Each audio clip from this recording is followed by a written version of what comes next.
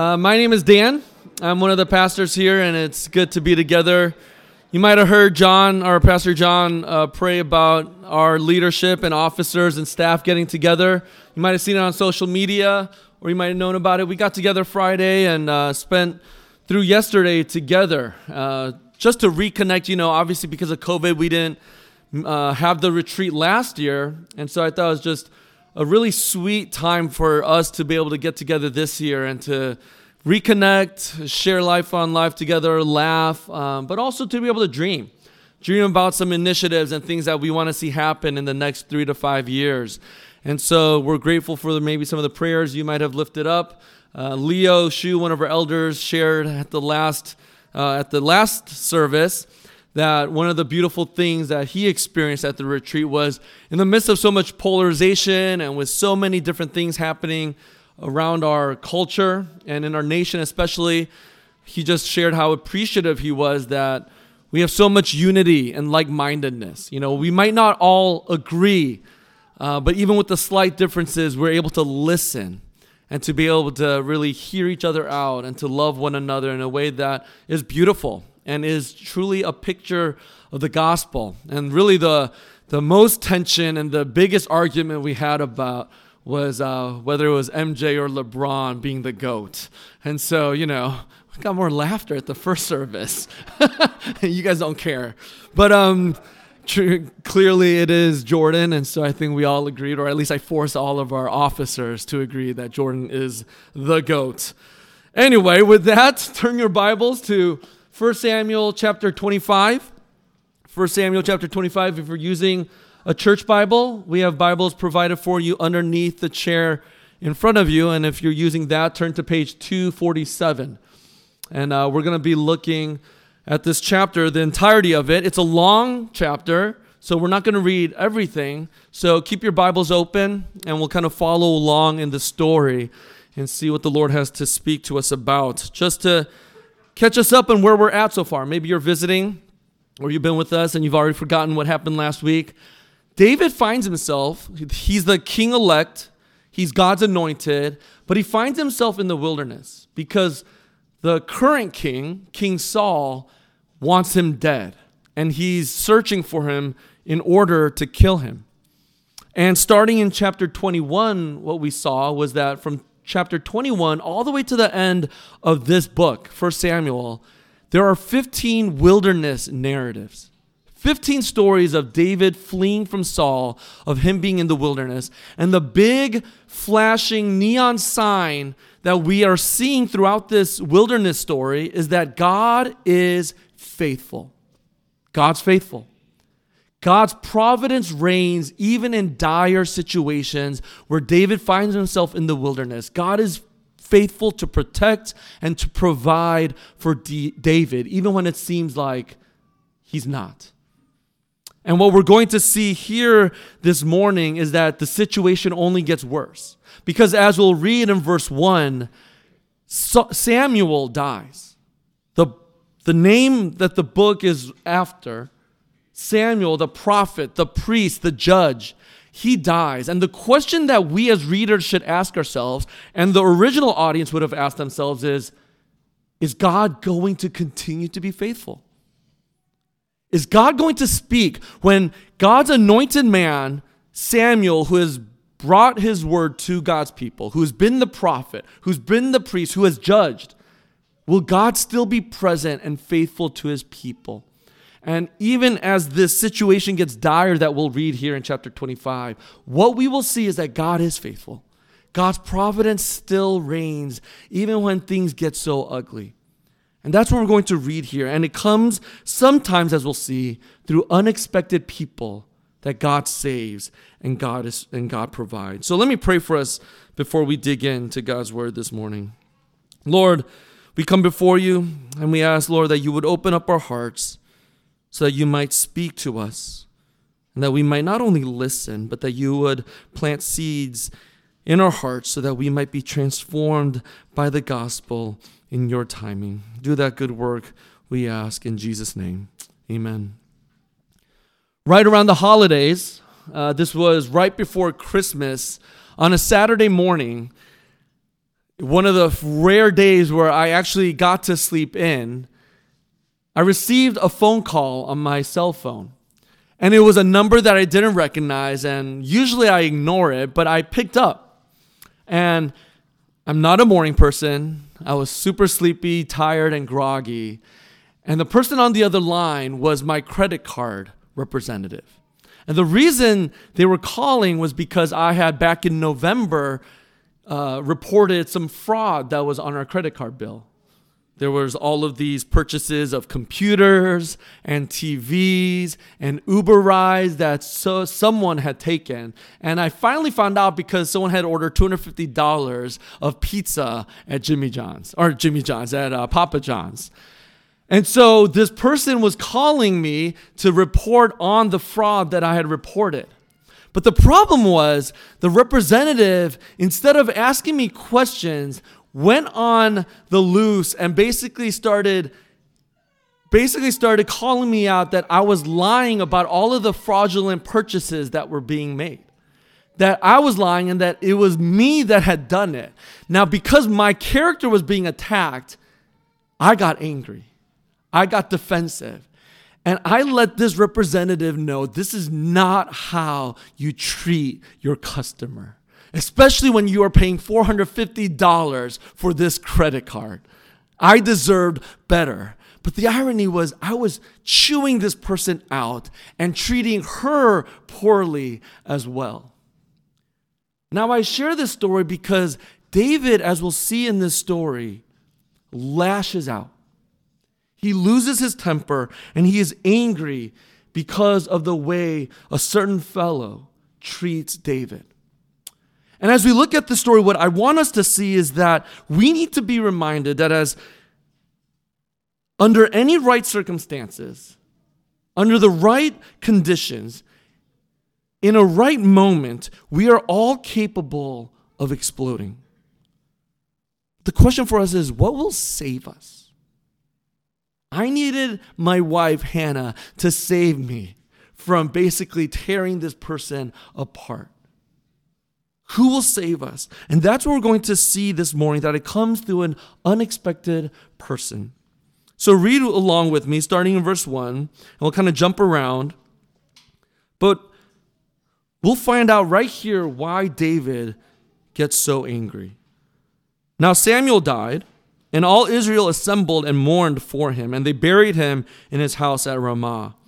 Then David rose and went down to the wilderness of Paran, and there was a man in Maon whose business was in Carmel. The man was very rich. He had 3,000 sheep and 1,000 goats. He was shearing his sheep in Carmel. Now the name of the man was Nabal, and the name of his wife Abigail. The woman was discerning and beautiful, but the man was harsh and behaved badly. He was a Calebite. David heard in the wilderness that Nabal was shearing his sheep. So David sent 10 young men, and David said to the young men, "Go up to Carmel and go to Nabal and greet him in my name. And thus this is how you shall greet him. Peace be to you, and peace be to your house, and peace be to all that you have. I hear that you have shearers. Now your shepherds have been with us, and we did them no harm, and they missed nothing all the time that they were in Carmel. Ask your young men, and they will tell you. Therefore, let my young men find favor in your eyes, for we come on a feast day. Please give whatever you have at hand to your servants and to your son David." When David's young men came, they said all of this to Nabal in the name of David, and then they waited. And Nabal answered David's servants, "Who is David? Who is the son of Jesse? There are many servants these days who are breaking away from their masters. Shall I take my bread and my water and my meat that I have killed for my shearers and give it to men who come from I do not know where?" So David's young men turned away and came back and told David all this. Now pause a moment. Clearly you see why David's going to explode. Now remember, David's in the wilderness and he's gathered about 600 men with him. And these men are in the wilderness and they're hungry. They have no food. They barely have any supplies. And so one of the things that we see is it makes sense that he comes to this wealthy man named Nabal who has means. It's interesting to even see how Nabal is introduced in this story, right? We're not given his name first. What we're described as a man who is absolutely wealthy and rich. He's got 3,000 sheep. He's got 1,000 goats. Now, we don't know what that looks like today, but we know he's a wealthy man, and he owns a lot of land. Now, the other thing that David is trying to communicate to Nabal is that there was this customary gesture that if David and his men were out in the land and the field that Nabal owned in the wilderness, and they were taking care of his property with thieves and predators that would attack sheep and goats. This is what David and his company was doing. There was this customary gesture that if I was protecting your land and your sheep, you then, as a landowner, would give food and gifts to the men that were taking care and protecting your land. Included is also that this is a feast. This sheep shearing was work, but it was also this yearly annual feast that would happen. And so David, knowing this, with all of the customary gestures that would be going on in their culture, David would have expected to be treated kindly for the services that they were providing Nabal. But what does Nabal do? Nabal acts, instead of with kindness and with favor, he acts like a fool. He acts like a fool. This is his response to David's men. Who is David? Now, he's not asking because he doesn't know who David is. It's a taunt. He's trash talking. He's saying, who does David think he is? Because he knows who he is. He says he's the son of Jesse. And he even refers to how David left King Saul. Like I've heard of these servants that leave their master. And Nabal, instead of kindness and generosity, acts like a fool with foolishness. Now, the thing we have to realize here about Nabal also is that his name actually meant fool. Now, I'm pretty sure his parents didn't name him fool. And we actually don't know. Scholars have no idea what the original name meant. But we know that he acts like a fool. And at this point, as the author writes it, his name means fool. Now, how does David respond when his men come back to report on how Nabal has answered them? Well, let's read on, verse 13. And David said to his men, every man strap on his sword. And every man of them strapped on his sword. David also strapped on his sword. And about 400 men went up after David, while 200 remained with the baggage. Now jump down to verse 21. Now David had said, surely in vain have I guarded all that this fellow has in the wilderness, so that nothing was missed of all that belonged to him. And he has returned me evil for good. God do so to the enemies of David, and more also, if by morning I leave so much as one male of all who belong to him. Now, if you just think about this, we can understand and sympathize with David, but here's the problem. If David acts on what he's about to do in killing not only Nabal, but all of his men and all of his family and everyone that's connected to Nabal, he's responding to the fool that Nabal is as a fool with his own foolishness. In other words, David is in danger to become a Nabal himself. He's gone from being a victim, and rightly so in the way that Nabal treated him, to potentially becoming a victimizer. Remember last week, if you were here, Pastor John preached on chapter 24. And David is hiding in a cave, running away from Saul. And Saul finds himself in the same cave that David is in, relieving himself, using the bathroom in the cave. And David could justify the fact that here's a man who's trying to kill me. I have all the right to kill him. And his men even tell David, you need to kill him. God has brought him to you to kill. But David, with grace, with patience, with trust in God, in his providence, doesn't kill him. But here, one chapter later, Nabal's not trying to kill him. Nabal just basically gave him treated him poorly, wasn't generous. And what does David find himself doing? He wants to go seek blood and kill everyone related to Nabal, including Nabal himself. Aren't we like that sometimes? One moment you're patient, you're kind, you're willing to trust the Lord in a really hard circumstance, but then a split second later, or a day later, or a month later, you find yourself in a very similar predicament. And what do? You lash out. You don't trust the Lord's providence.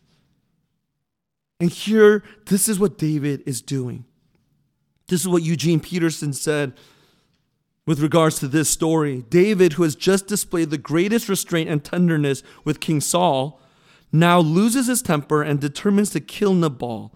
David, who has been able to see murderous Saul as God's anointed, can see nothing in Nabal's curses but an ugly piece of garbage that is stinking up his life. Last week, we're ready to praise David for trusting in God's providence and not killing Saul. But this week, he acts like a beast. And we must realize that this is true of us as well. Let me ask you, what weapons do you use to attack others? In a polarizing culture that we are in currently, in our nation, the pandemic and politics, what weapons do you use to attack others, to vilify who you see as an enemy? I mean, for some of us, it might be our anger, right? Like my story with the credit card representative. It was lashing out, but where? Behind closed doors, with just my wife. And with who? Someone less powerful than me, where I could exert my presence because they're just a representative. And I could let it be known that I have all of the rights as the customer. But for others of us, it might be more subtle weapons, right? It's silence. It's distancing ourselves. It's gossip. Even think about sarcasm and the way we use sarcasm with others. It could be just passive-aggressive words. We curse people in our hearts. And what Jesus reminds us from the Sermon on the Mount is that when we hate others, we murder them in our hearts. But this shows us how deep our need is to be saved from ourselves and our need for the gospel of Jesus. What does David need? He needs rescuing from someone outside of himself. He is dead set to go and kill Nabal and his people. And that is what we see happen in the following verses. Someone unexpected comes and saves him from himself. After hearing what David had planned, one of Nabal's servants goes home quickly and doesn't tell Nabal what David has planned to do, but this servant goes to who? Abigail, Nabal's wife, and tells her everything of what David does. And so what does she do? She gets on a donkey and heads towards David and his 400 men. Follow along with me, starting in verse 23. When Abigail saw David, she hurried and got down from the donkey and fell before David on her face and bowed to the ground. She fell at his feet and said, "On me alone, my Lord, be the guilt. Please let your servant speak in your ears and hear the words of your servant. Let not my Lord regard this worthless fellow Nabal, for as his name is, so is he. Nabal is his name, and folly is with him. But I, your servant, did not see the young men of my Lord whom you sent. Now then, my Lord, as the Lord lives, and as your soul lives, because the Lord has restrained you from blood guilt and from saving with your own hand, now then let your enemies and those who seek to do evil to my Lord be as Nabal. And now let this present that your servant has brought to my Lord be given to the young men who follow my Lord. Please forgive the trespass of your servant. For the Lord will certainly make my Lord a sure house, because my Lord is fighting the battles of the Lord, and evil shall not be found in you so long as you live. If men rise up to pursue you and to seek your life, the life of my Lord shall be bound in the bundle of the living in the care of the Lord your God. And the lives of your enemies he shall sling out as from the hollow of a sling. And when the Lord has done to my Lord according to all the good that he has spoken concerning you and has appointed you prince over Israel, my Lord shall have no cause of grief or pangs of conscience for having shed blood without cause, or for my Lord working salvation himself. And when the Lord has dealt well with my Lord, then remember your servant. Wow. What a beautiful, wise woman, as the storyteller tells us. What's amazing, and as I read this story over and over again, I kept asking myself, how in the world did Nabal end up with Abigail? It's the question that many people ask me. How in the world did you end up with Hannah? I mean, such stark contrast in who they are in their character. Abigail exhibits so much wisdom and beauty in this story of how she responds to David. Imagine the setup and the tension in which the writer describes the situation. David and 400 men literally have swords strapped to their belts, hungry and thirsty for blood and murder. And they think that they are right in killing Nabal and everyone that he's associated with. And they're on this road to Carmel to kill. And here you see on the other side of the road, approaching David and his 400 men who are hungry for murder, one woman, Nabal's wife, on a donkey, approaching David. And what does she do? She gets off that donkey and lays her life on the line. It's a suicide mission. She has no clue how David's going to respond. She lays her life on the line and is willing to sacrifice herself for Nabal, her husband's foolishness. This isn't just courage, it is sacrifice. And that's what's so beautiful about Abigail. She's willing to lay her life down even though she has done nothing wrong. But it's not just that. What does she do? She immediately gets off the donkey and she bows and bends her knee and falls flat on her face on David's feet. Such humility. She addresses David as Lord 13 times. And she refers to herself as a servant 4 times. I mean, talk about a contrast of how Nabal responds to David and how Abigail responds to David. Humility. Realizing that David is God's elect, God's chosen king. She realizes that she's willing to humble herself and lay prostrate at David's feet. But it's not just that. What does she say to David when she's prostrate in front of him? She says, "Place the guilt on me, not my husband. Forgive the trespass of your servant." She intercedes for this fool, her husband. She says, even though she's done nothing wrong, she says, place that guilt upon me and forgive Nabal. And you think about this and she says like he is an absolute fool. His name is Fool and he is a fool and he has acted foolishly. And I wrestle with that a little bit thinking like, is she throwing him under the bus? But I don't think she is. Because first, she's being honest about her husband. But secondly, she is willing to put herself on the line to save him, even though he's done foolish things. She honors him by willing to lay her life down for him, even though he didn't deserve it. And that is the beauty of Abigail. She is willing to sacrifice her life. She shows humility. She intercedes on behalf of her husband. But what's even more beautiful than that is that she not only saves her husband, but she stands in the gap for those who have far less power than her, who would have died in that city. She stands in the gap for those less powerful. and is willing to put herself on the line and die. But she also saves David's life as well, who has so much more power than her. She is rescuing him from his own foolishness. And David recognizes that. Read with me in verse 34. Look at what David says. For as surely as the Lord, the God of Israel lives, who has restrained me from hurting you, unless you had hurried and come to meet me, truly by morning there had not been left to Nabal so much as one male.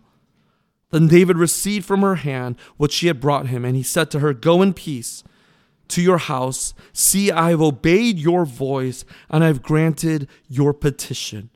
David realizes that salvation has come through Abigail, and that her words are from the Lord.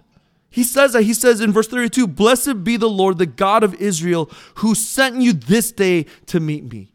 He recognizes that God has sent her, and God has used her for his own salvation in becoming a fool just like Nabal.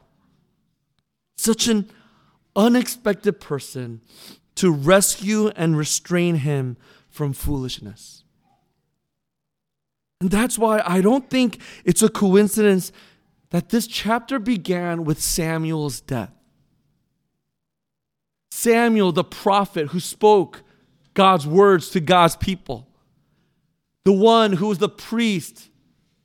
The one who judged.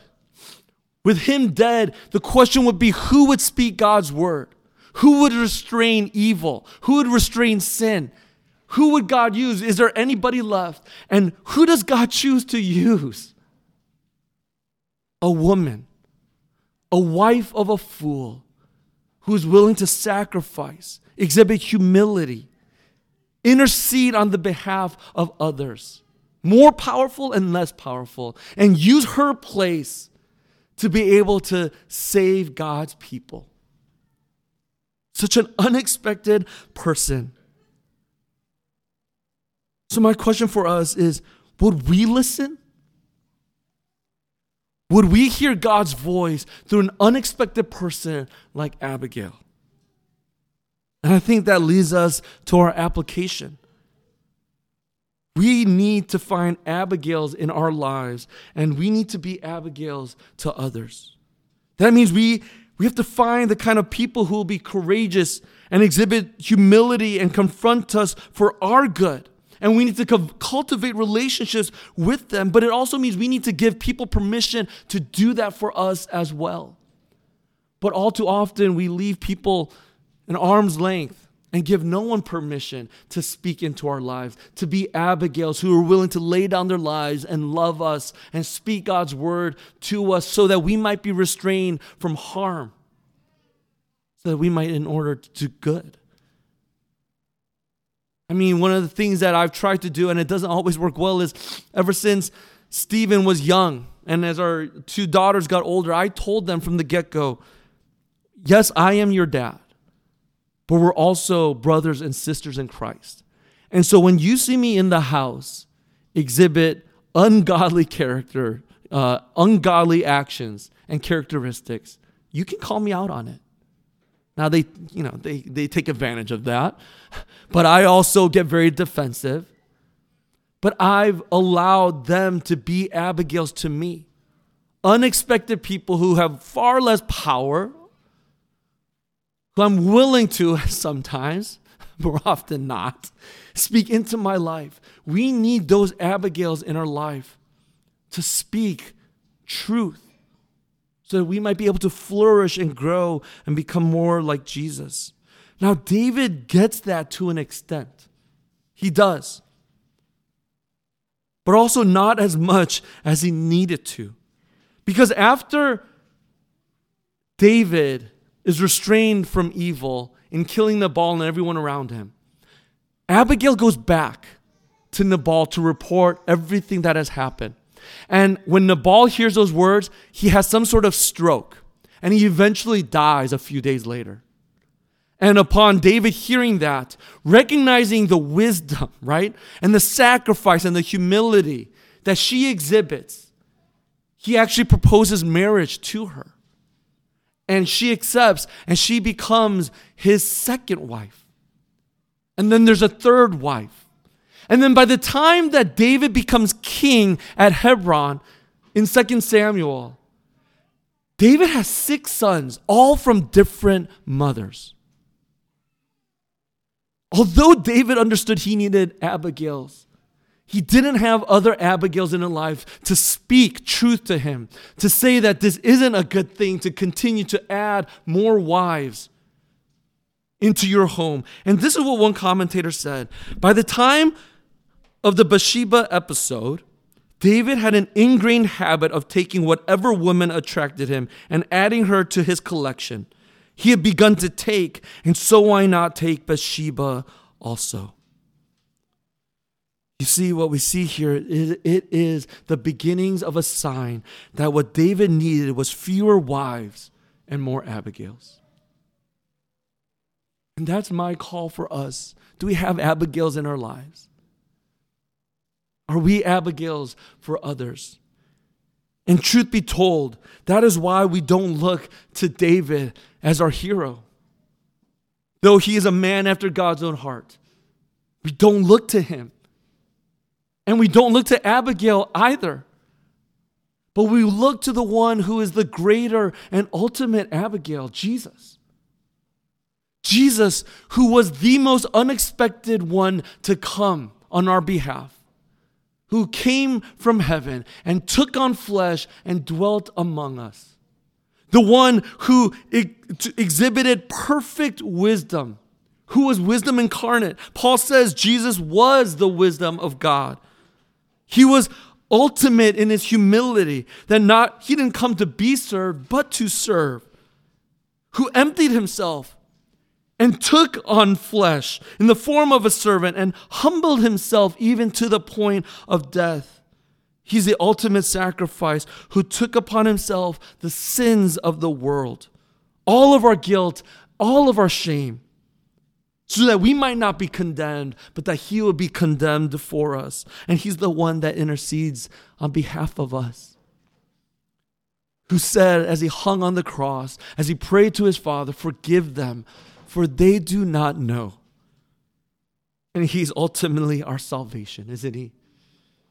For there's no other name by which we are saved. Because of his death, his resurrection, we have life from our own folly and foolishness. He restrains our Nabalness. Because of his death and resurrection, he's come to rescue us and save us. Church, we need Abigails, but we also need to continue to look to the one who is the ultimate. And that's why we need this table this morning. Because here at the table is not just words, but it's pictures in words of his sacrifice, of his intercession, of his humility. This is the table that we need so that we might be saved from ourselves. The Lord speaks through friends, through other Abigails, but the Lord ultimately speaks through his Son, Jesus Christ. Let's come to the table, be strengthened in our hearts, so we might be able to live this life not as fools and Nabals, but as Abigails and blessings to others. Let's pray. Lord, we come before you and we thank you for your word to us this morning. Truth be told, Lord, I live like Nabal every single day. But thanks be to God who saves us and forgives us because of Jesus' life and his death and his resurrection. Lord, I pray that we would find hope not in ourselves, that we would not despair too much because of our actions, but that, Lord, we would have joy and hope because of Jesus and what he has done for us. So strengthen us here at the table. Remind us of the life that is ours, not because of what we do or what we don't do, but only because of what you have done for us. May that be our joy and strength this morning. We pray all of these things in Jesus' name. Amen.